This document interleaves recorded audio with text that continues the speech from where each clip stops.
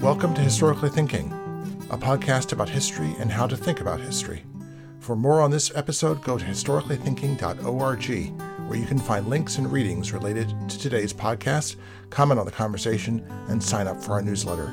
And consider becoming a member of the Historically Thinking Common Room, a community of Patreon supporters. Hello.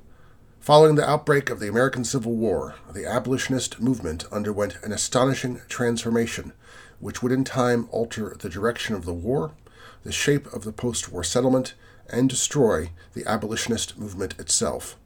As the movement's moral outsiders found themselves becoming interest group insiders, not only their approach but also their message, and ultimately their goals changed. Ideological differences became ideological conflicts, and personal animosities were soon blended into the mix. This is the argument of Frank J. Cirillo in his new book, The Abolitionist Civil War, Immediatists and the Struggle to Transform the Union. Frank J. Cirillo is a historian of slavery and anti-slavery in the 19th century United States. He has held positions at the University of Bonn, the New School, and the University of Virginia. This is his first book. Frank Cirillo, welcome to Historically Thinking. Thanks, Al. It's a pleasure to be here, and thank you for having me. What were the varieties of abolitionists in 1860s America? If we were field biologists studying the abolitionists as they sweep across the great savannas and tundras of 1860 America, how would we classify them and group them? Yeah, so that is a question of some dispute among historians, but the way I talk about it in my book, I first want to define what an abolitionist is and what an abolitionist isn't. So I pretty much see there are four main characteristics of what I would describe as an abolitionist. First, these are people who believed in immediate emancipation, an immediate end to slavery in the United States, and this made them different people who believed in a gradual end to slavery, gradualists. Second, they believed in a place for African Americans in the United States after emancipation. I refer to this as black rights, and this could mean anything. It could mean a variety of different things. It could mean full equality for African Americans, for formerly enslaved individuals. It could mean that these formerly enslaved individuals would just be working on plantations for nominal wages. But there would be some place for African Americans after emancipation, and this made abolitionists different from people who believed in colonization, essentially saying that once slavery is over, you would send these former slaves to Africa or the Caribbean or somewhere that's not the United States. Third, these abolitionists were not part of mainstream political parties. So there is a difference between abolitionist and someone who's just anti-slavery. It's the difference between a square and a rectangle. All abolitionists were anti-slavery, but not all anti-slavery people were abolitionists. So Charles Sumner, radical Republican, President Abraham Lincoln, were people who had strong anti-slavery views, but they were part of a party with a more moderate center of mass, so they had to toe the party line and often espouse less radical views than those they actually believed in. So I argue that these people are not abolitionists. The only people who were free of this party adhesion were abolitionists. And finally, fourth and finally, and this is my addition to the definition, I argue that abolitionists believed in perfecting the current union, which was imperfect because it contained slavery and racial equality, and they wanted to transform it, to perfect it and create a morally transformed union, a more perfect union in which there was no slavery, in which African Americans lived in the nation free and possibly equal, in which the nation could fulfill its destiny as this great beacon of democracy,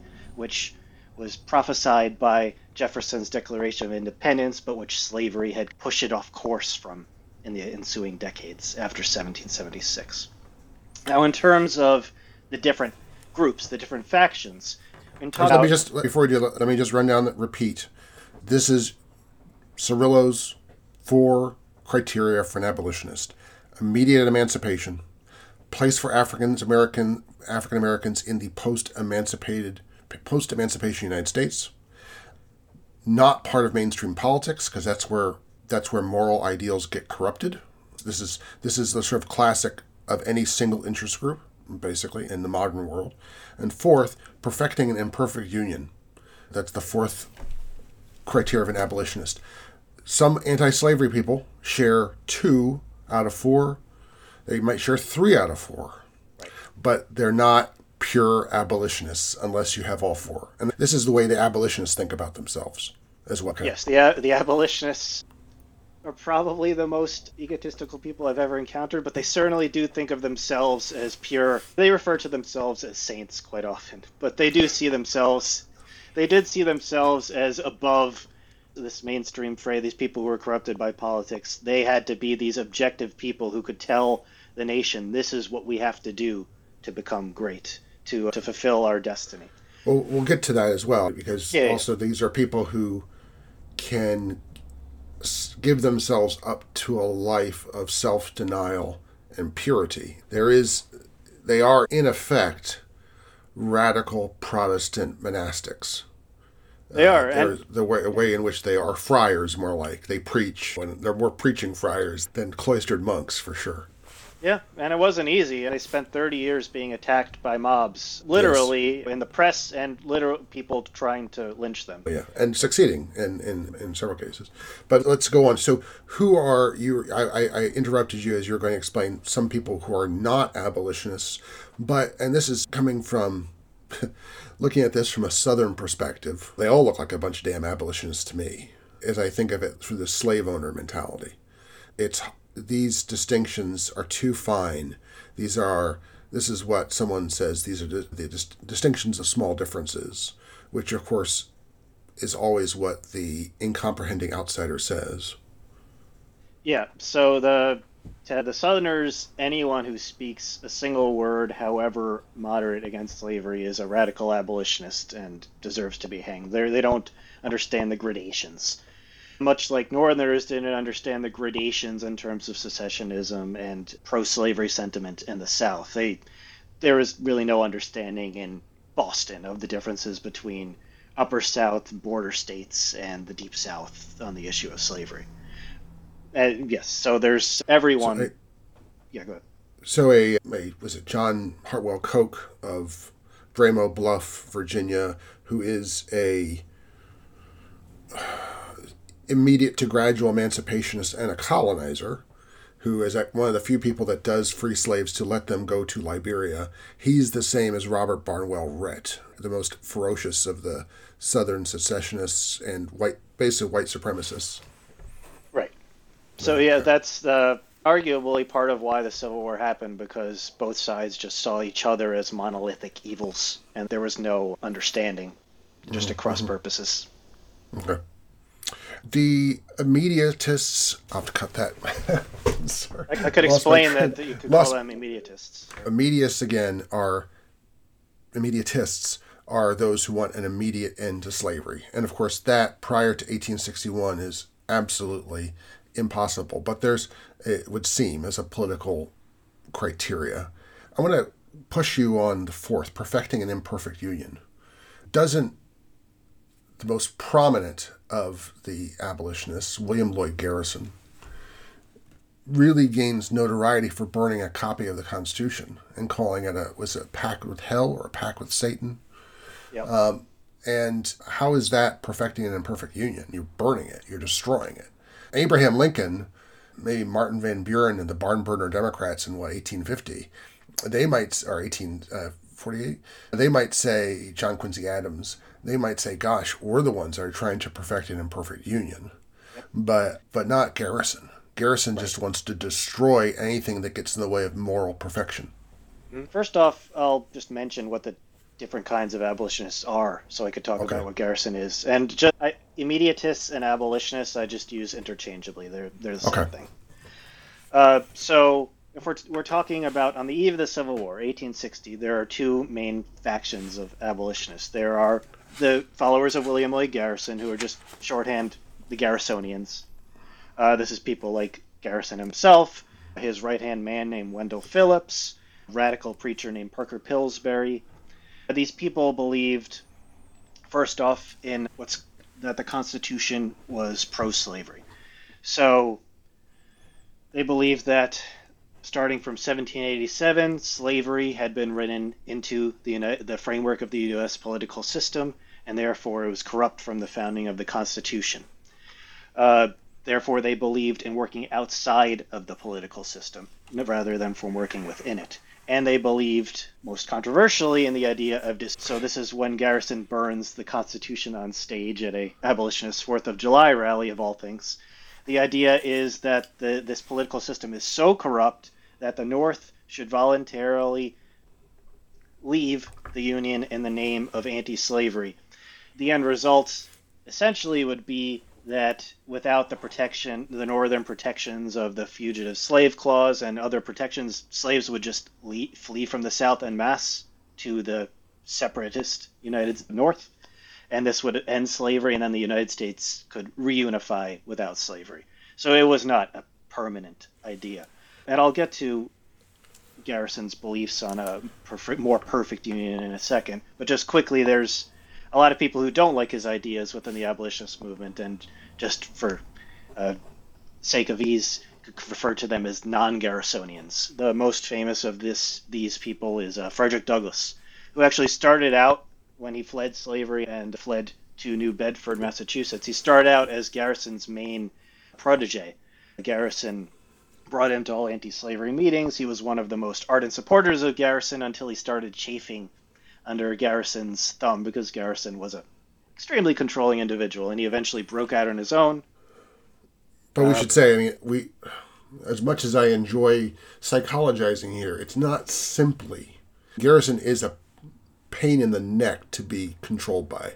And as we'll see, Wendell Phillips doesn't like that either, eventually. But they did also have different views. Yes. But Douglass is, to use an overused word, he is a genius.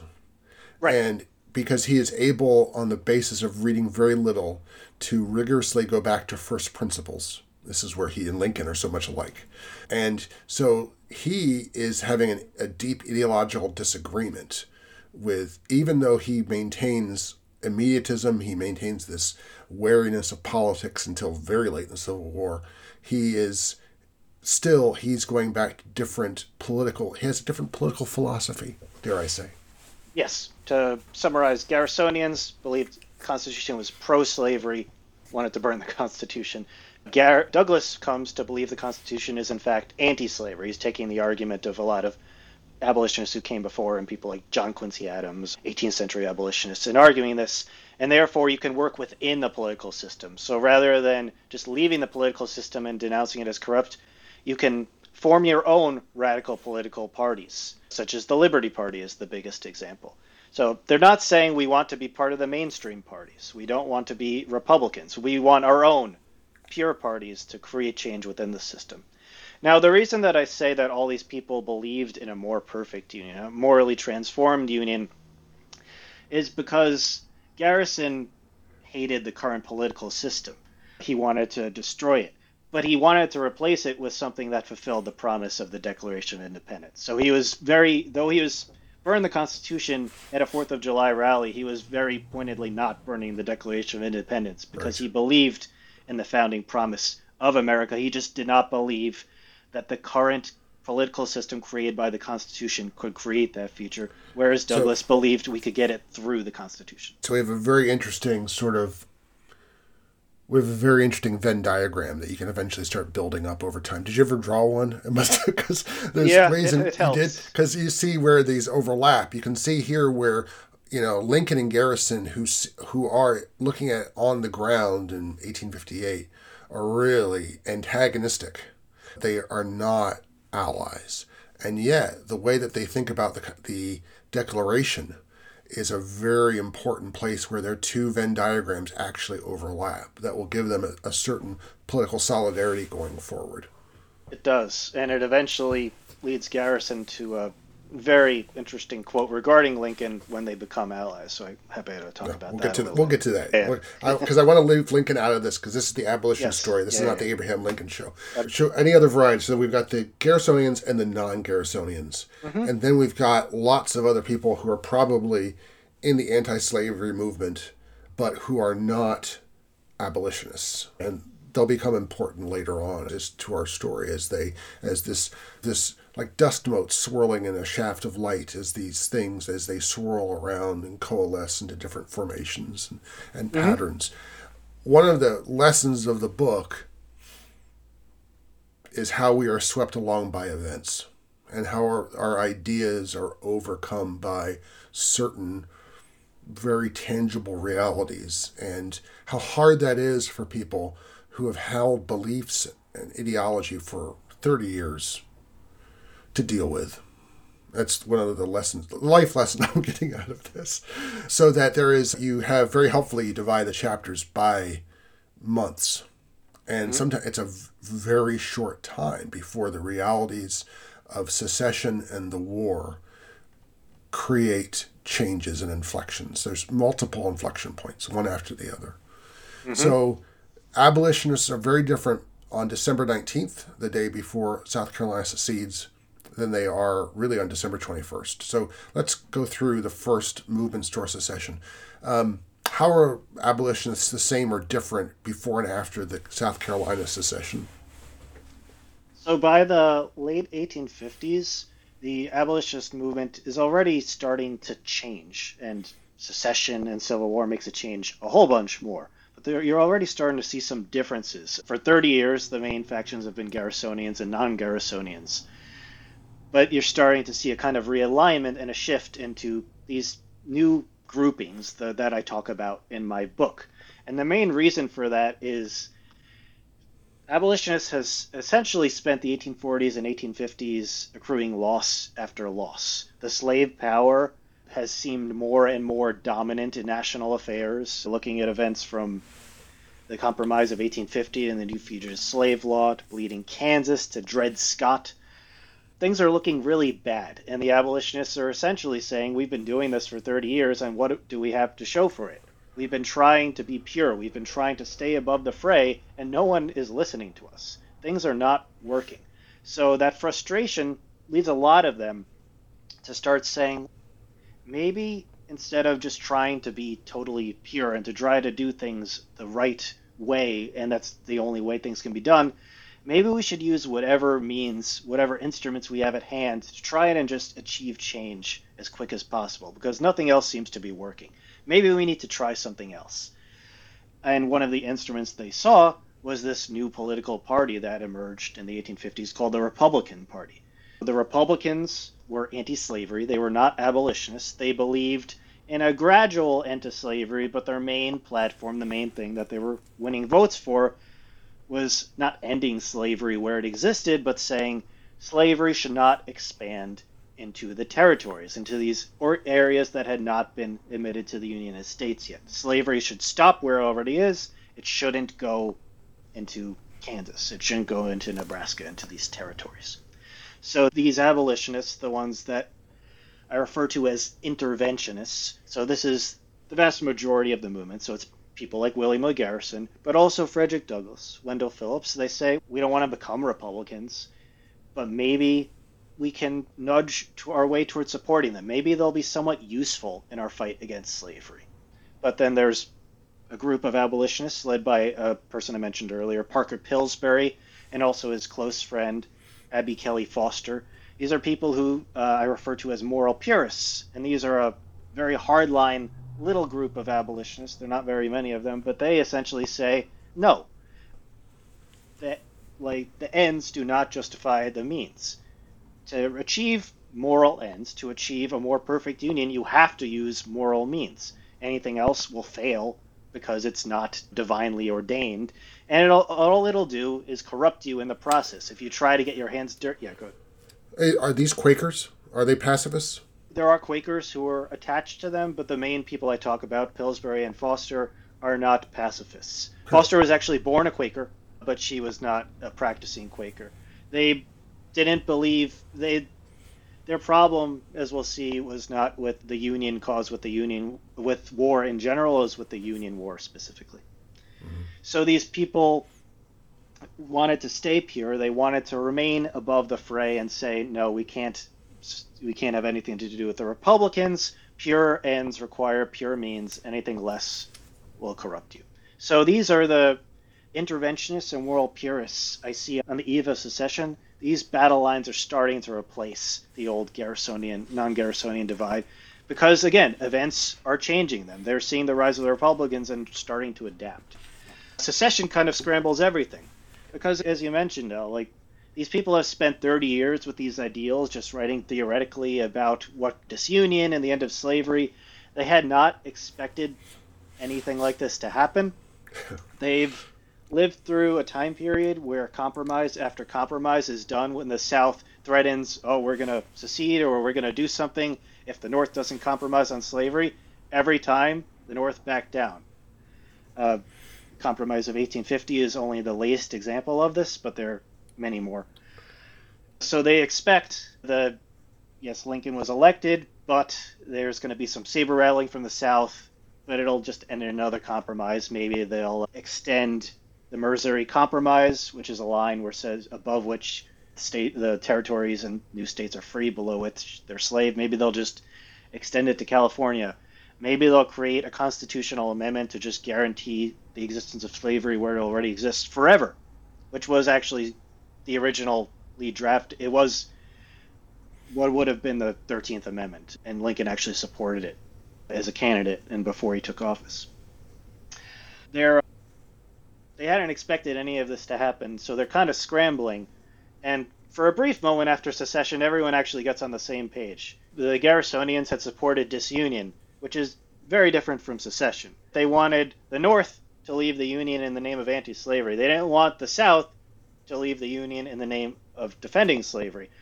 But essentially they say maybe it'll be the same difference. If the nation's divided, there's not going to be any protection, like the slaves can just flee to the North because there's not going to be people like Douglas who had hated disunion are saying if the only alternative is just another compromise, maybe it's necessary after all. So they're very briefly on the same page because they're again scrambling. They're scrambling in the dark to try and figure out what's happening because events are most definitely outpacing their expectations. And then on April 12th, there's the firing on Fort Sumter. Fort Sumter surrenders 2 days later. And then on April 15th, fatefully, Lincoln calls 75,000 volunteers, specifically request 5,045 men from Virginia, and basically turns the Upper South against the federal government. And then things change again. Yeah, that changes everything. Abolitionists certainly hadn't expected secession, and they most definitely did not expect the North to go to war, the Union to go to war to try and end slavery and bring the South back. Pretty much every abolitionist, if you ask them in April 1st, 1861, they would say, there's going to be another compromise. The only alternative to compromise is just keeping the states separate because the new incoming president, Lincoln, the Republicans, they're just going to compromise. There's not going to be a war. And to their surprise, after Fort Sumter, they were proven totally wrong. The northern states rushed to war. Hundreds of thousands of men are signing up to join the Union military to defeat the insurrectionists. So it's a massive change that the abolitionists had not expected to see. But that's interesting, given all the massive recent research, like Clayton Butler, we'll link to this in the show notes, who's on the podcast back in episode 291, talking about unionism in 1850s and certainly in 1861, 1863 America. It's interesting, the abolitionists don't see that going on in their own society. They discount. It's interesting how they're blind, not just to what's going on in the South or varieties of things in the South. It's how we often don't see what's going on around us or the values that are in the society around us. They most certainly are. They see everything through the lens of slavery. The slave power has corrupted everything and corrupted the North into its thrall. They don't understand that, there is this strong pull of unionism. And this most certainly leads to a reevaluation of northern public opinion and how to reach it. And maybe the old tactics didn't work. But in short, the rise of war, the Civil War between the Union and the Confederacy, brings back this divide between interventionists and moral purists, and not only brings it back, but makes it the divide. So this is now the fault line within abolitionism. The Garrisonians and non-Garrisonians, There are still some underlying tensions. These people had fought against each other for 20 years, and there's some tensions there, but it's no longer the main battle line. Frederick Douglass and Garrison are back. The band is back together again. Those things are chopped. So it's non-Garrisonians are also now interventionists and not moral purists. And I guess there are probably some Garrisonians who are like Parker Pillsbury are moral purists who don't want to be interventionists. Yeah, I'll get a little later to how people like Douglas and Garrison put aside their differences. But yes, so the interventionists, you get Garrisonians like Garrison and Phillips, and you get non-Garrisonians like Frederick Douglass. And the moral purists, most of them are these hardline Garrisonians like Parker Pillsbury and Abby Kelly Foster.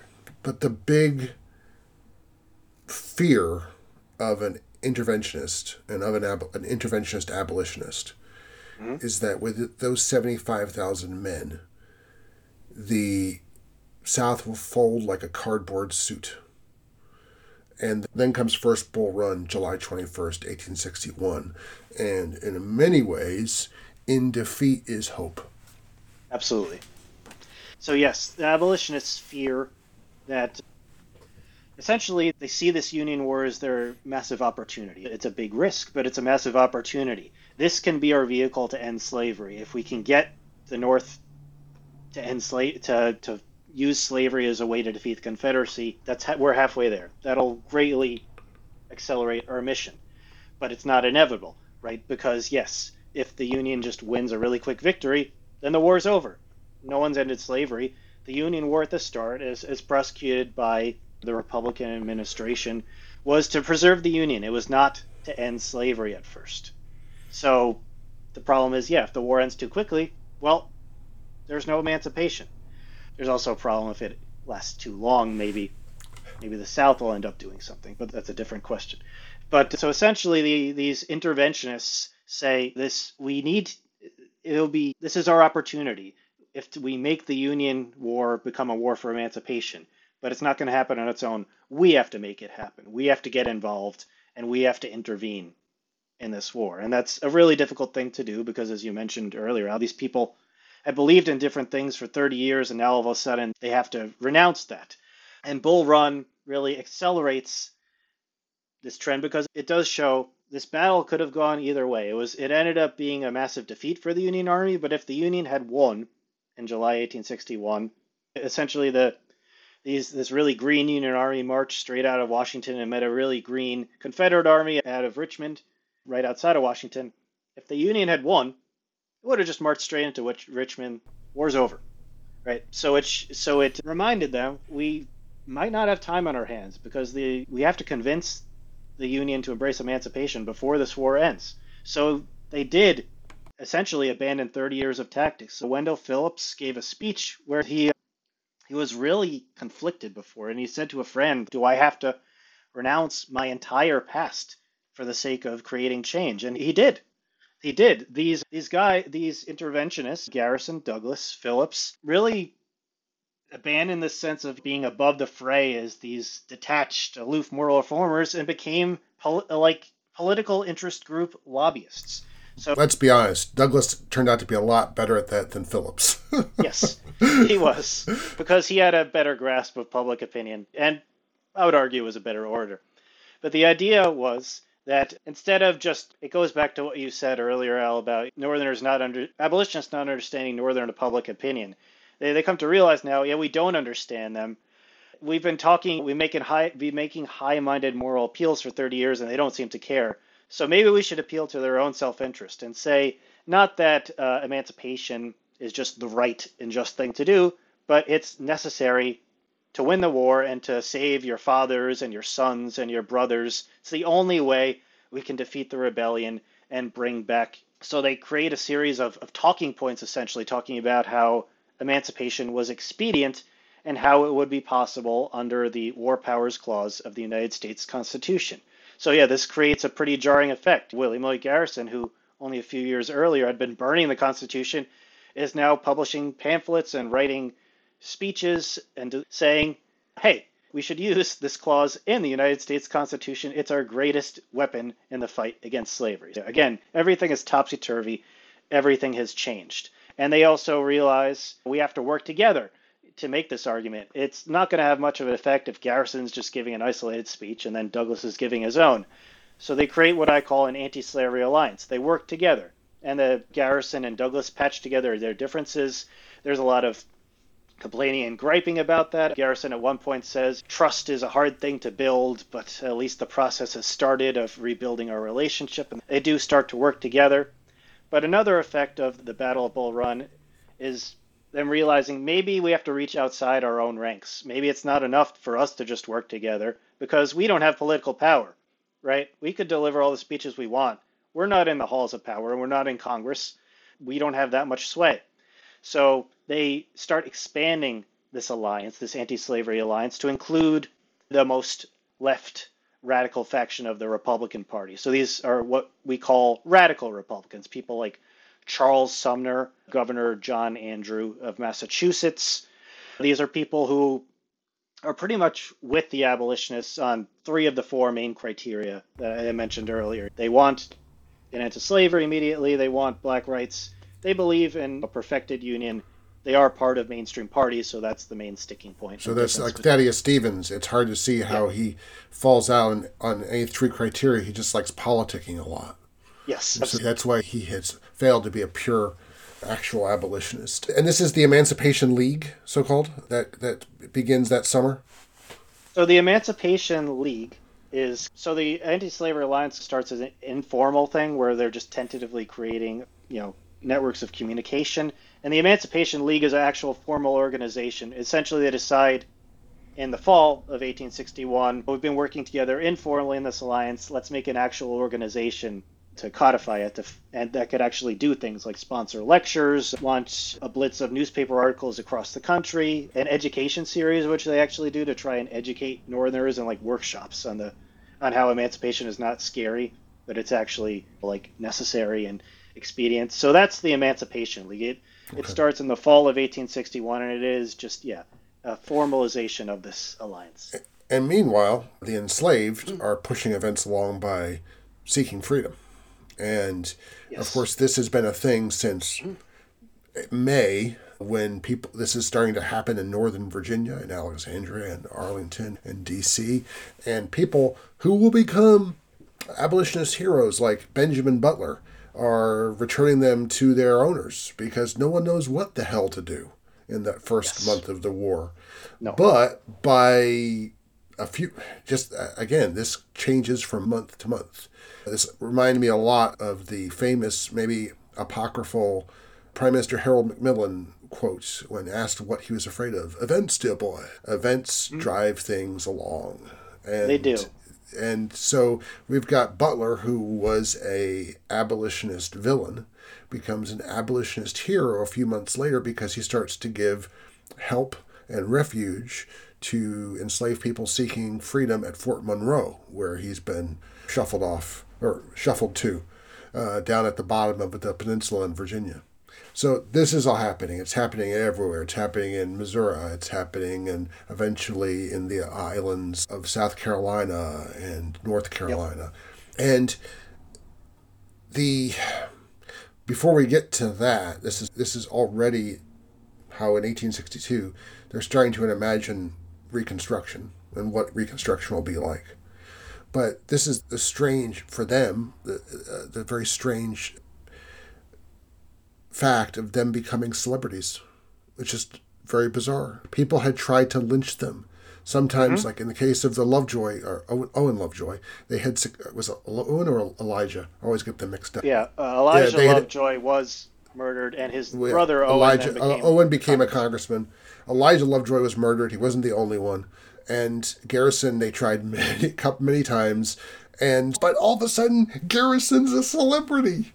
People went to hear what he has to say for the first time in his life. It's the strangest thing. It's truly bizarre. Essentially, what's happening is by the fall of 1861 and the winter going into 1862, the war is continuing. And Northerners are becoming weary, right? Again, their fathers, their sons, brothers are at war, and it's not ending, right? They want the Union to win. They want their loved ones to come home. And they're starting to see that these abolitionist arguments, as promoted by their political allies in Congress and elsewhere, are actually pretty common sense. They're not that scary after all. It's just a way to win the war. So they start to catch on. And they catch on to the point that abolitionists actually start allying not only with radical Republicans, but with people who had hated them before the war.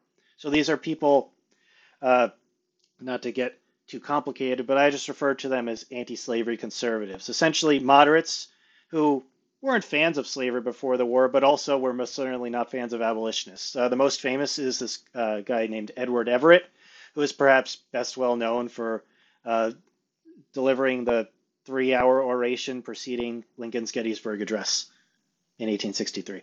He did a lot more than that. He was a former governor of Massachusetts. But Well, I mean, essentially, which is why they hate him so much, because yes, he was their governor, but he was a Northern Whig who had compromised with the slave power, absolutely. and he's also an intellectual, and so Oh, yeah. therefore he is a class traitor.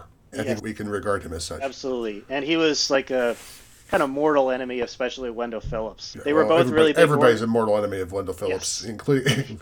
absolutely.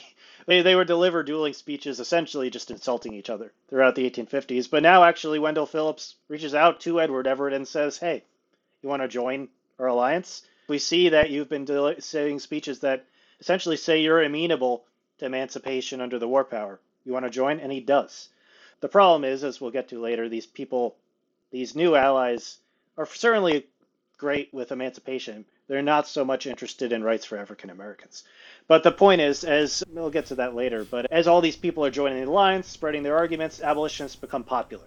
So yes, Garrison is suddenly greeted not by mobs, but by cheering crowds. People like Wendell Phillips and a few other abolitionists, like Moncure Conway, who are very colorful figure, interventionists I'll get to later, they're invited to Washington to deliver lectures at the Smithsonian and then lecture before Congress and meet Lincoln at the White House, which again is astounding, right? None of this could have happened a You have few a great months earlier. anecdote. You have a great anecdote of how Moncure Conway, his book, is initially published. The first edition is published Mm-hmm. under a pseudonym, thanks to Charles Sumner talking to a publisher. What's that book? Yes, It's basically his memoir of being a it's Virginian. it's the called the Rejected Stone. The Rejected Stone. And then he comes out with a new book for a bigger publisher, and the first publisher is like outraged. How could dare he betray us? And they come out with a second edition with his name on it. And this is just Yes. what, 6 months after the first edition? It's Mm-hmm. things have changed that much that you no longer have to be anonymous. Town publisher for a big one, Ticknor and Fields, which is a big name publisher. It's And it's like Harry Potter going from whatever the first press was, Joe Rowling going to like Bloomsbury. It's yes, like yeah.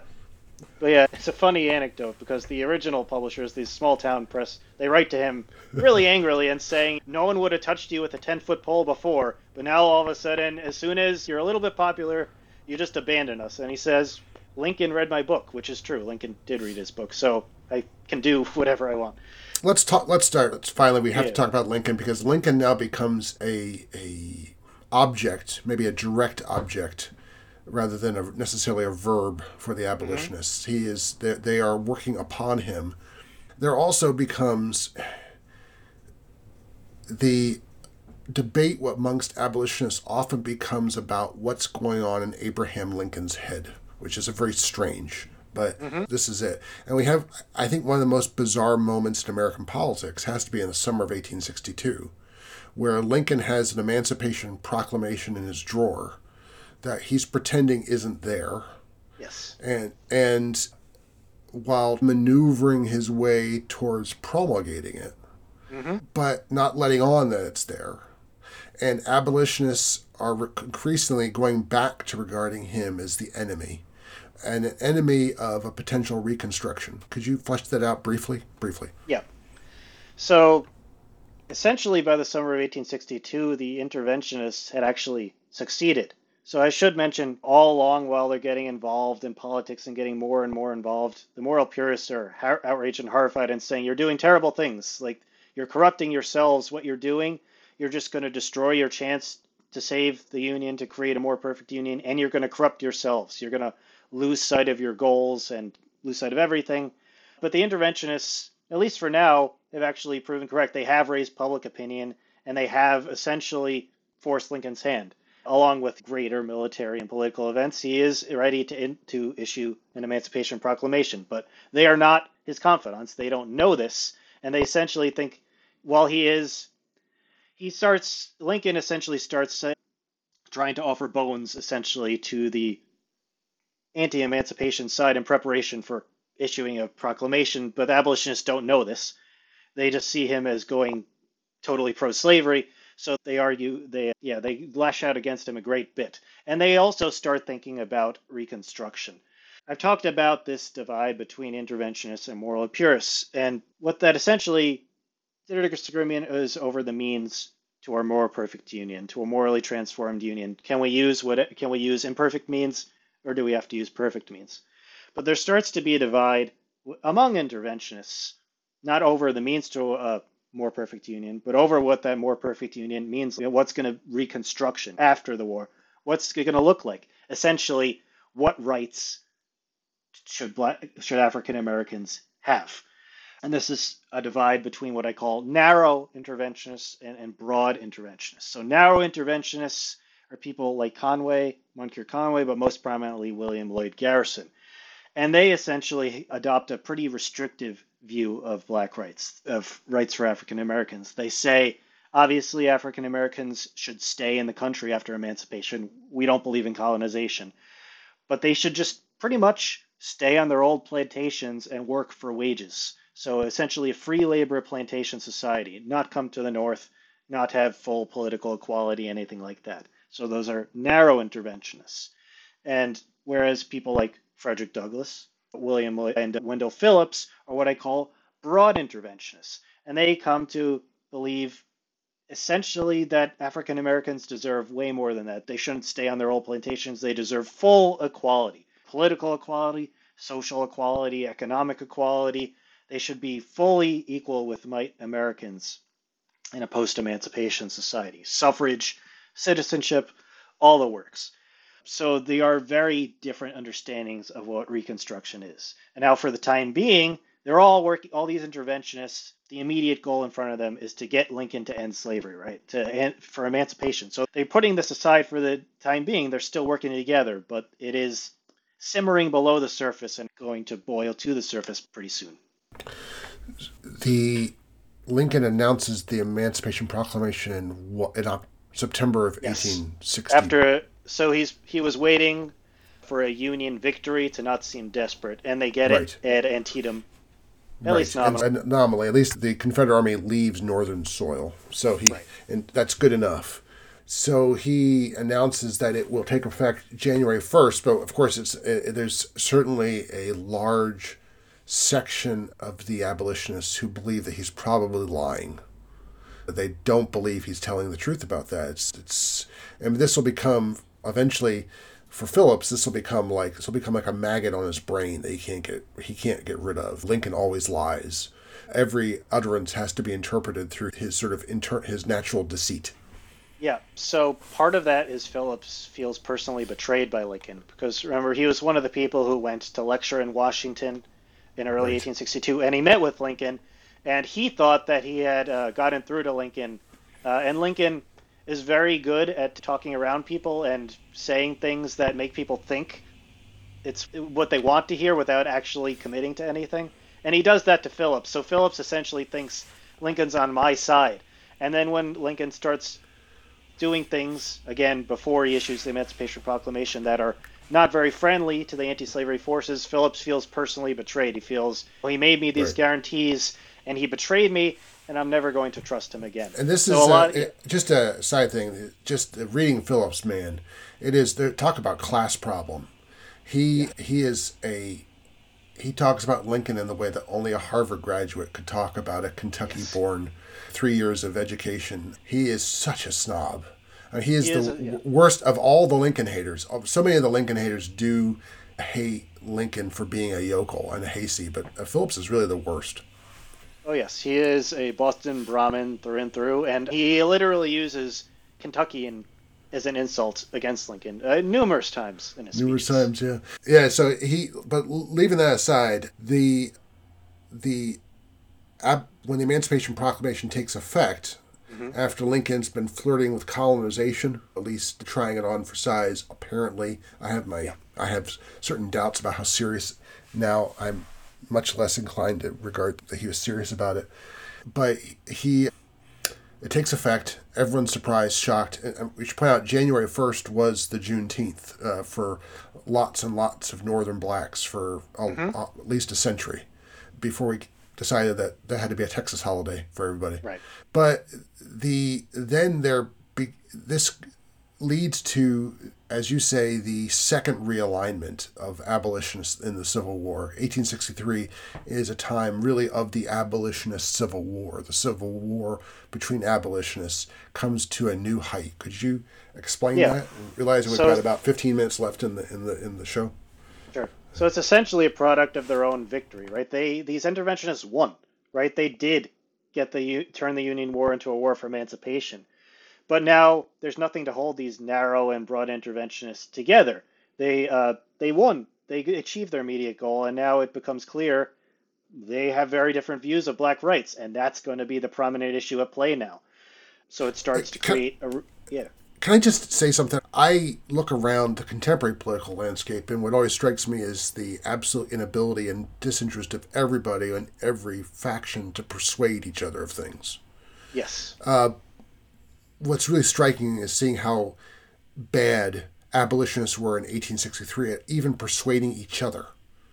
Or I don't even know were they interested in doing it, but there seems to be no attempt to come up with, hammer out some sort of compromise. We can go this far together, or it's just basically did they immediately fall into dissension? What's going on here? No, so they actually tried to use just like vague language to talk about a post-emancipation solution at first, but it just became untenable because it just became really clear that they had really different ideas of everything about and emancipate. Again, they hadn't expected to see a civil war, emancipation in their lifetime, so hadn't really thought much. They had really only thought about emancipation. Yeah, that was so it. So they're hammering out their ideals and realizing, hey, we might actually have much more that divides us than we have in common at this point. Right. So if you put this in constitutional terms, we'll see.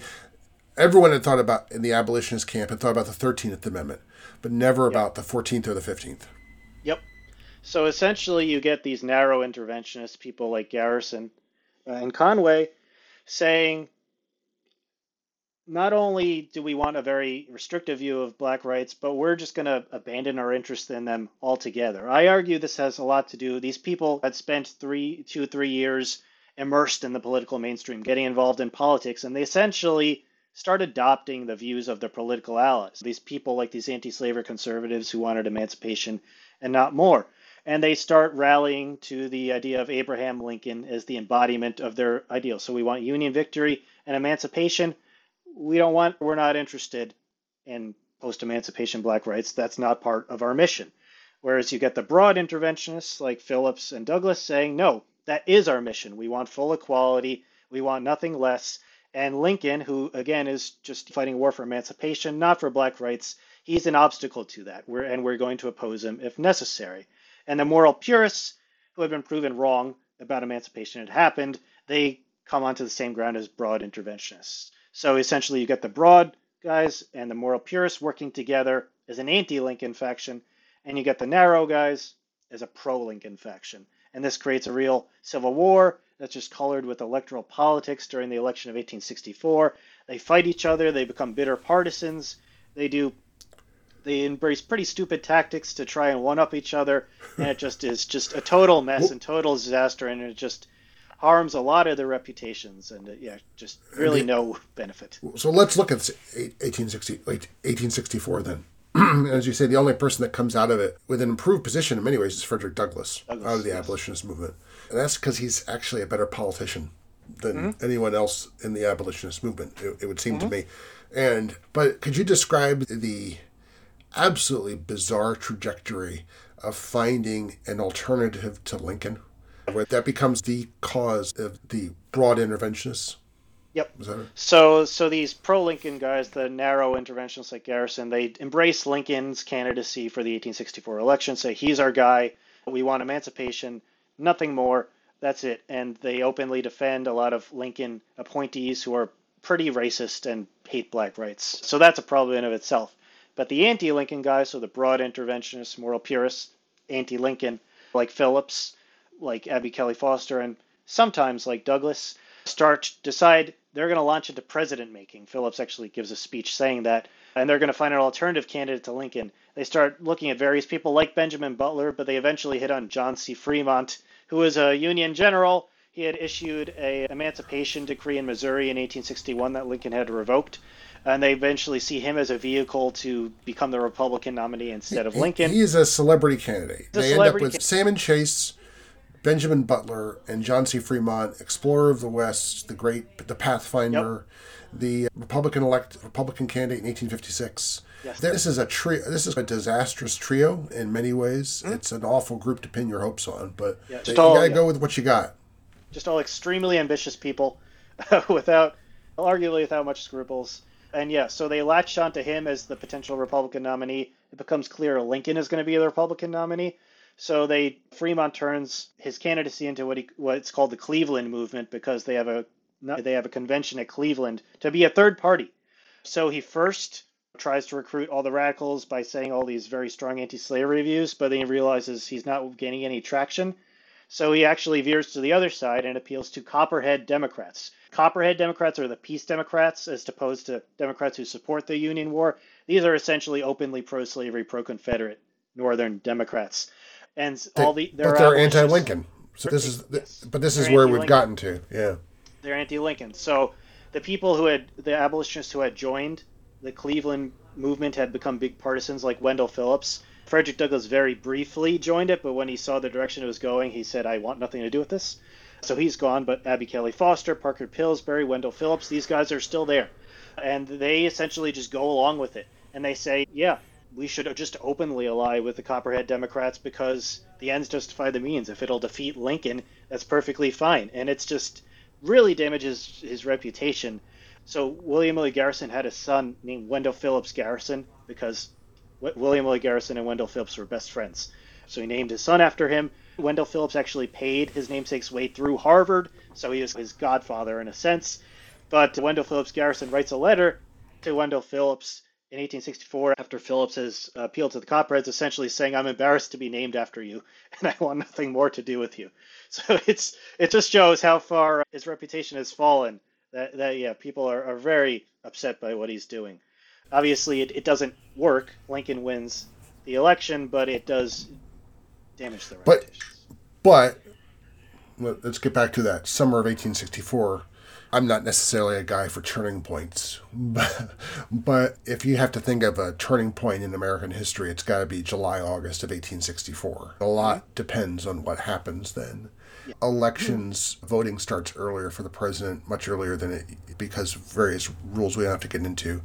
And certainly that summer, Lincoln is pretty convinced that he's going to lose the 1864 election.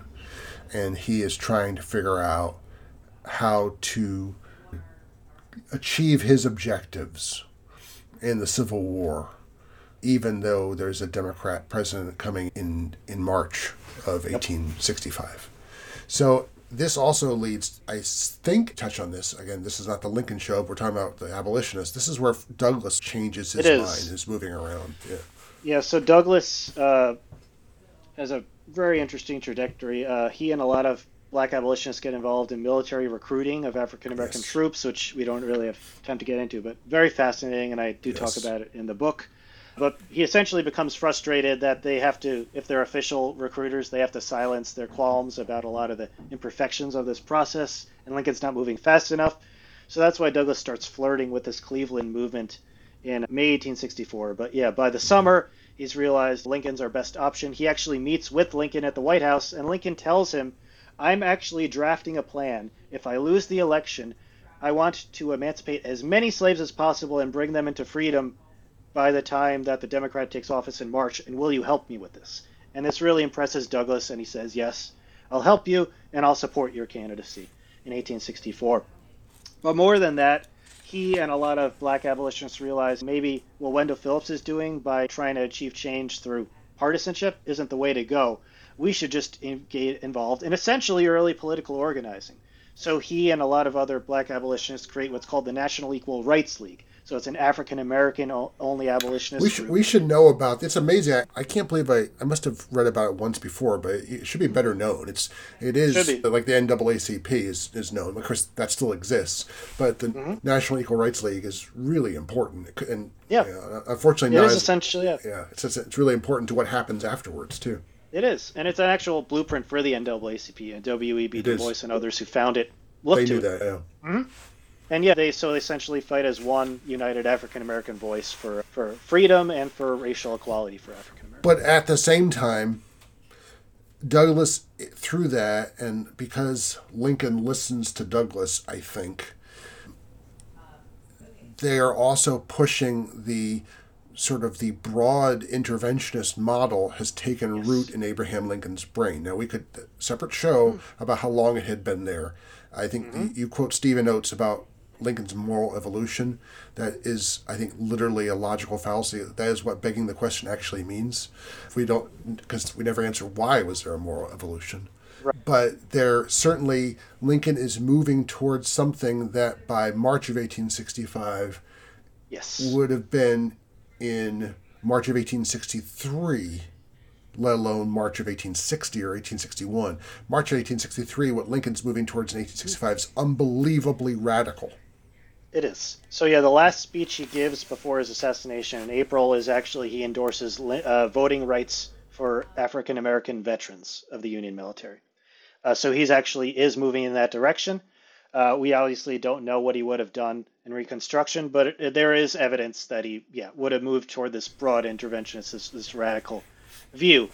The Garrison, and that comes about, because of I would say in part, maybe in large part, because of Lincoln's choice to split to find a place in the very wide space between where Garrison and Phillips have put themselves. Yes, and there is certainly a wide space.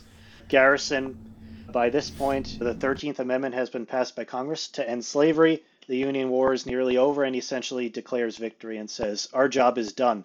He's been the president for 30 years of the main abolitionist society. It's called the American Anti-Slavery Society, and he says, our mission's over. Our job of organized reform's over. We can disband the society. You should describe for the listeners how the Civil War ends for William Lloyd Garrison, because it is very moving. So the war ends for Garrison in 1865. He's actually there, and April 14th, he's invited by the Secretary of War, Edwin Stanton, to go to a ceremony. So the war started at Fort Sumter in April 1861, and now pretty much 4 years later to the day, in April 1865, the Union has recaptured Charleston, it's retaken Fort Sumter, and there's going to be a ceremony to re-raise the same U.S. flag over Fort Sumter, and he's invited by Stanton to be an honored guest at the ceremony, which it truly is. It's hard to overstate how crazy this would have seemed to people. Charleston was the cradle of secession. William Lloyd Garrison would have been hanged immediately had he stepped foot there at any point before the Civil War, and now he's an honored guest at this ceremony reestablishing federal control of Charleston Harbor. The symbolism of this leading abolitionist in Charleston, it's again hard to overstate. It's massive, and he's there on April 14th and April 15th when he receives word of Lincoln's assassination. Then he decides to end the interest group lobby. Yep. He's going to end it, which is admirable on one level, but it also indicates that he had no vision for it other than in the 13th Amendment. Yeah. So he says, again, he's the president of the American Anti-Slavery Society, which is the largest society, and he says it should end, it should disband, and our movement, the abolitionist movement, is over. Our mission is done. We have nothing to do with rights for African Americans. They are irrelevant to our mission. It'll be nice if they happen, but it's not our job to get them done. Whereas people like Wendell Phillips, Frederick Douglass say, no, the society must continue. Douglass, by the way, was not a member of the society. Remember, he was a non-Garrisonian, but he shows up at this annual meeting of the society in 1865 to say, hey, you guys, I was your mortal enemy for 10 years, but I want you to continue now. This is a necessary society. We must keep going. Garrison puts it to a vote. He loses the vote to end the society, and he and his followers just resign in protest and essentially abandon organized reform. And this is a problem because the people are left. So Wendell Phillips becomes the president of this Rump Society. Frederick Douglass helps out, others help out, but it is severely depleted of the numbers, the influence, the resources, the pull that the abolitionist movement had with Garrison and others in it. And that's a problem. A lot of the main editors of the abolitionist newspapers, the guys who had these political contacts, are now just retired and want nothing to do with the fight for black rights, want nothing to do with the fight for Reconstruction. It severely hurts the ability of abolitionists to achieve anything further. And yet, Andrew Johnson gives new life to the cause by being a complete jerk and racist and completely against black rights. Yeah, but so the jerk really, being a jerk really helps. There's no doubt about that. So they do have this brief kind of like glimmer of actually achieving something despite their severely depleted numbers and influence, because during the war, the Confederacy had made emancipation expedient. Now, Andrew Johnson makes certain black rights expedient because he's just willing to readmit former Confederate congressmen back into Congress to readmit the Confederate states and give the white Southern Democrats just power again. And this radicalizes a lot of Northerners to say, wait a minute, we just fought a war. We shouldn't just let them have all these political power again. We have to empower a base to oppose them. That would be African Americans, so giving suffrage to African Americans. And abolitionists do play a pretty important role in getting the 15th Amendment to grant suffrage to African American men passed. There are actually two competing versions of the amendment between the House and the Senate. One of them is much more radical because it ends all voting restrictions, which the North had a lot of voting restrictions to restrict the votes of immigrants, to people who didn't hold land. So this would have been pretty anathema to them. And Wendell Phillips, of all people, actually goes and says to the Senate, no, adopt the less radical version, the one that just gives voting rights to African American men. Leave the restriction stuff alone. It's the only way we could get this passed. We have to be practical. And a Republican senator actually says afterwards, like, that tipped the scales in our favor. That helped to get the amendment passed. So they accomplished this. The problem is it was only expedient for so long. By the 1870s, there's massive immigration, there's labor strife. People are tired of relitigating the Civil War. People don't want to talk about it anymore. And Reconstruction is failing through this Northern apathy, but also white supremacy. The Ku Klux Klan, white supremacist organizations are massacring African Americans, massacring supporters of Reconstruction, and the people in the North are tired. They don't want to deal with this anymore. And the problem is the abolitionists had enough still pull to help turn the tide when these ideas were popular, but they certainly don't have enough now that it's not popular. They really can't do much. Don't have the, as Americans in 2024 should know, it takes a lot of soldiers to run a counterinsurgency. Mm-hmm. And it takes a lot of soldiers that no one wants to pay for or volunteer to be to run a counterinsurgency in the American South. Yeah, it's a common misconception that you see a lot in Lost Cause about the occupation of the South by federal troops. There were never more than 10,000 Union troops in the entire South, which again is a very big area, ever. So there was no actual occupation that was actually sustainable with that level of You write, its intervention to help military emancipation ultimately precluded its ability to help achieve post-emancipation equality. Is that some sort of paradox? Yeah, so that's essentially what I get at as one of the main points of my book, is that these interventionists, these abolitionists, could not have achieved any change without getting involved in politics, without intervening, because people wouldn't have listened to them. They need to get involved. They need to get their hands dirty to wade into the muck of political compromise to be heard.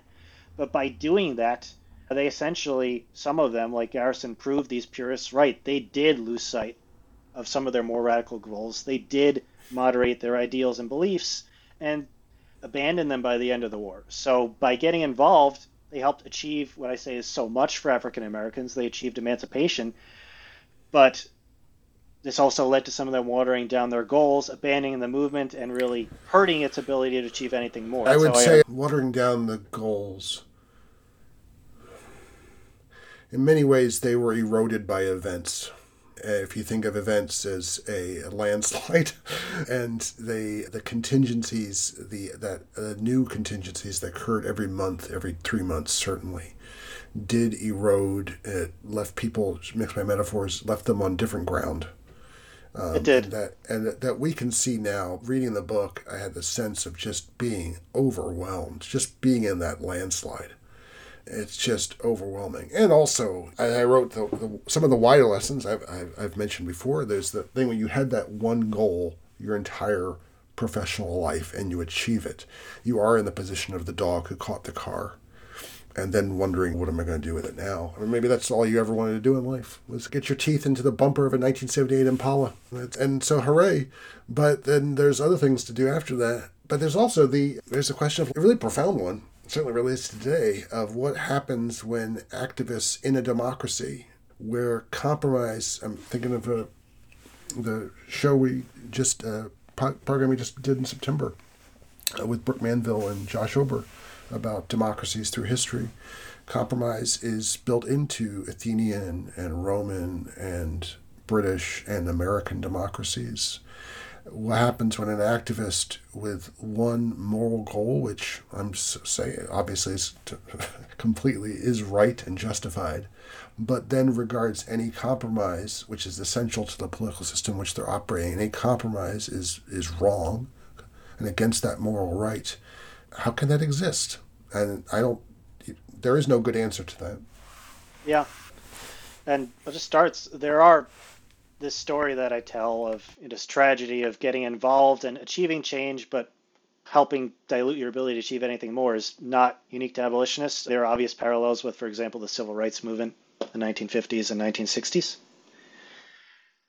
But I'd say that the lesson here is clear that you can't achieve change without compromise.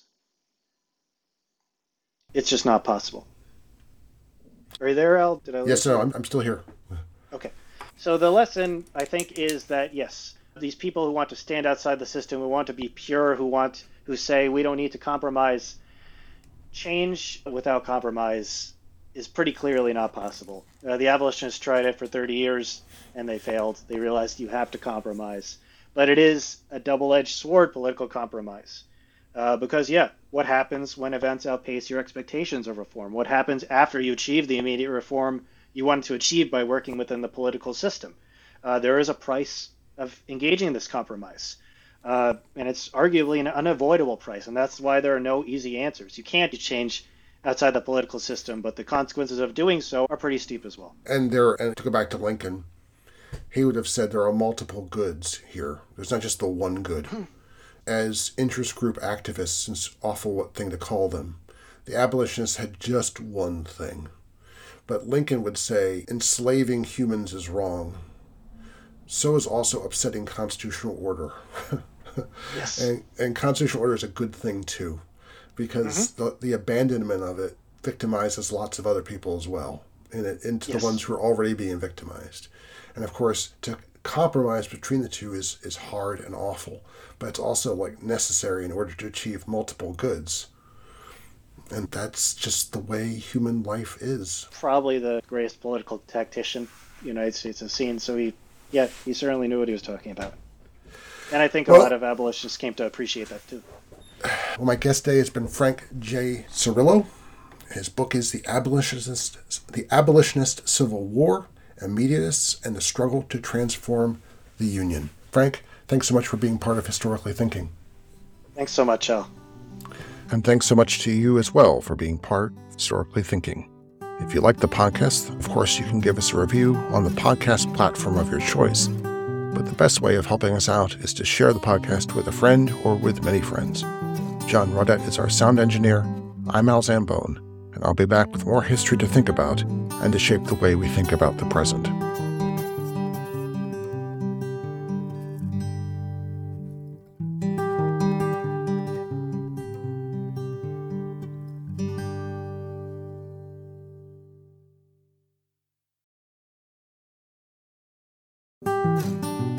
Welcome to Historically Thinking, a podcast about history and how to think about history. For more on this episode, go to historicallythinking.org, where you can find links and readings related to today's podcast, comment on the conversation, and sign up for our newsletter. And consider becoming a member of the Historically Thinking Common Room, a community of Patreon supporters.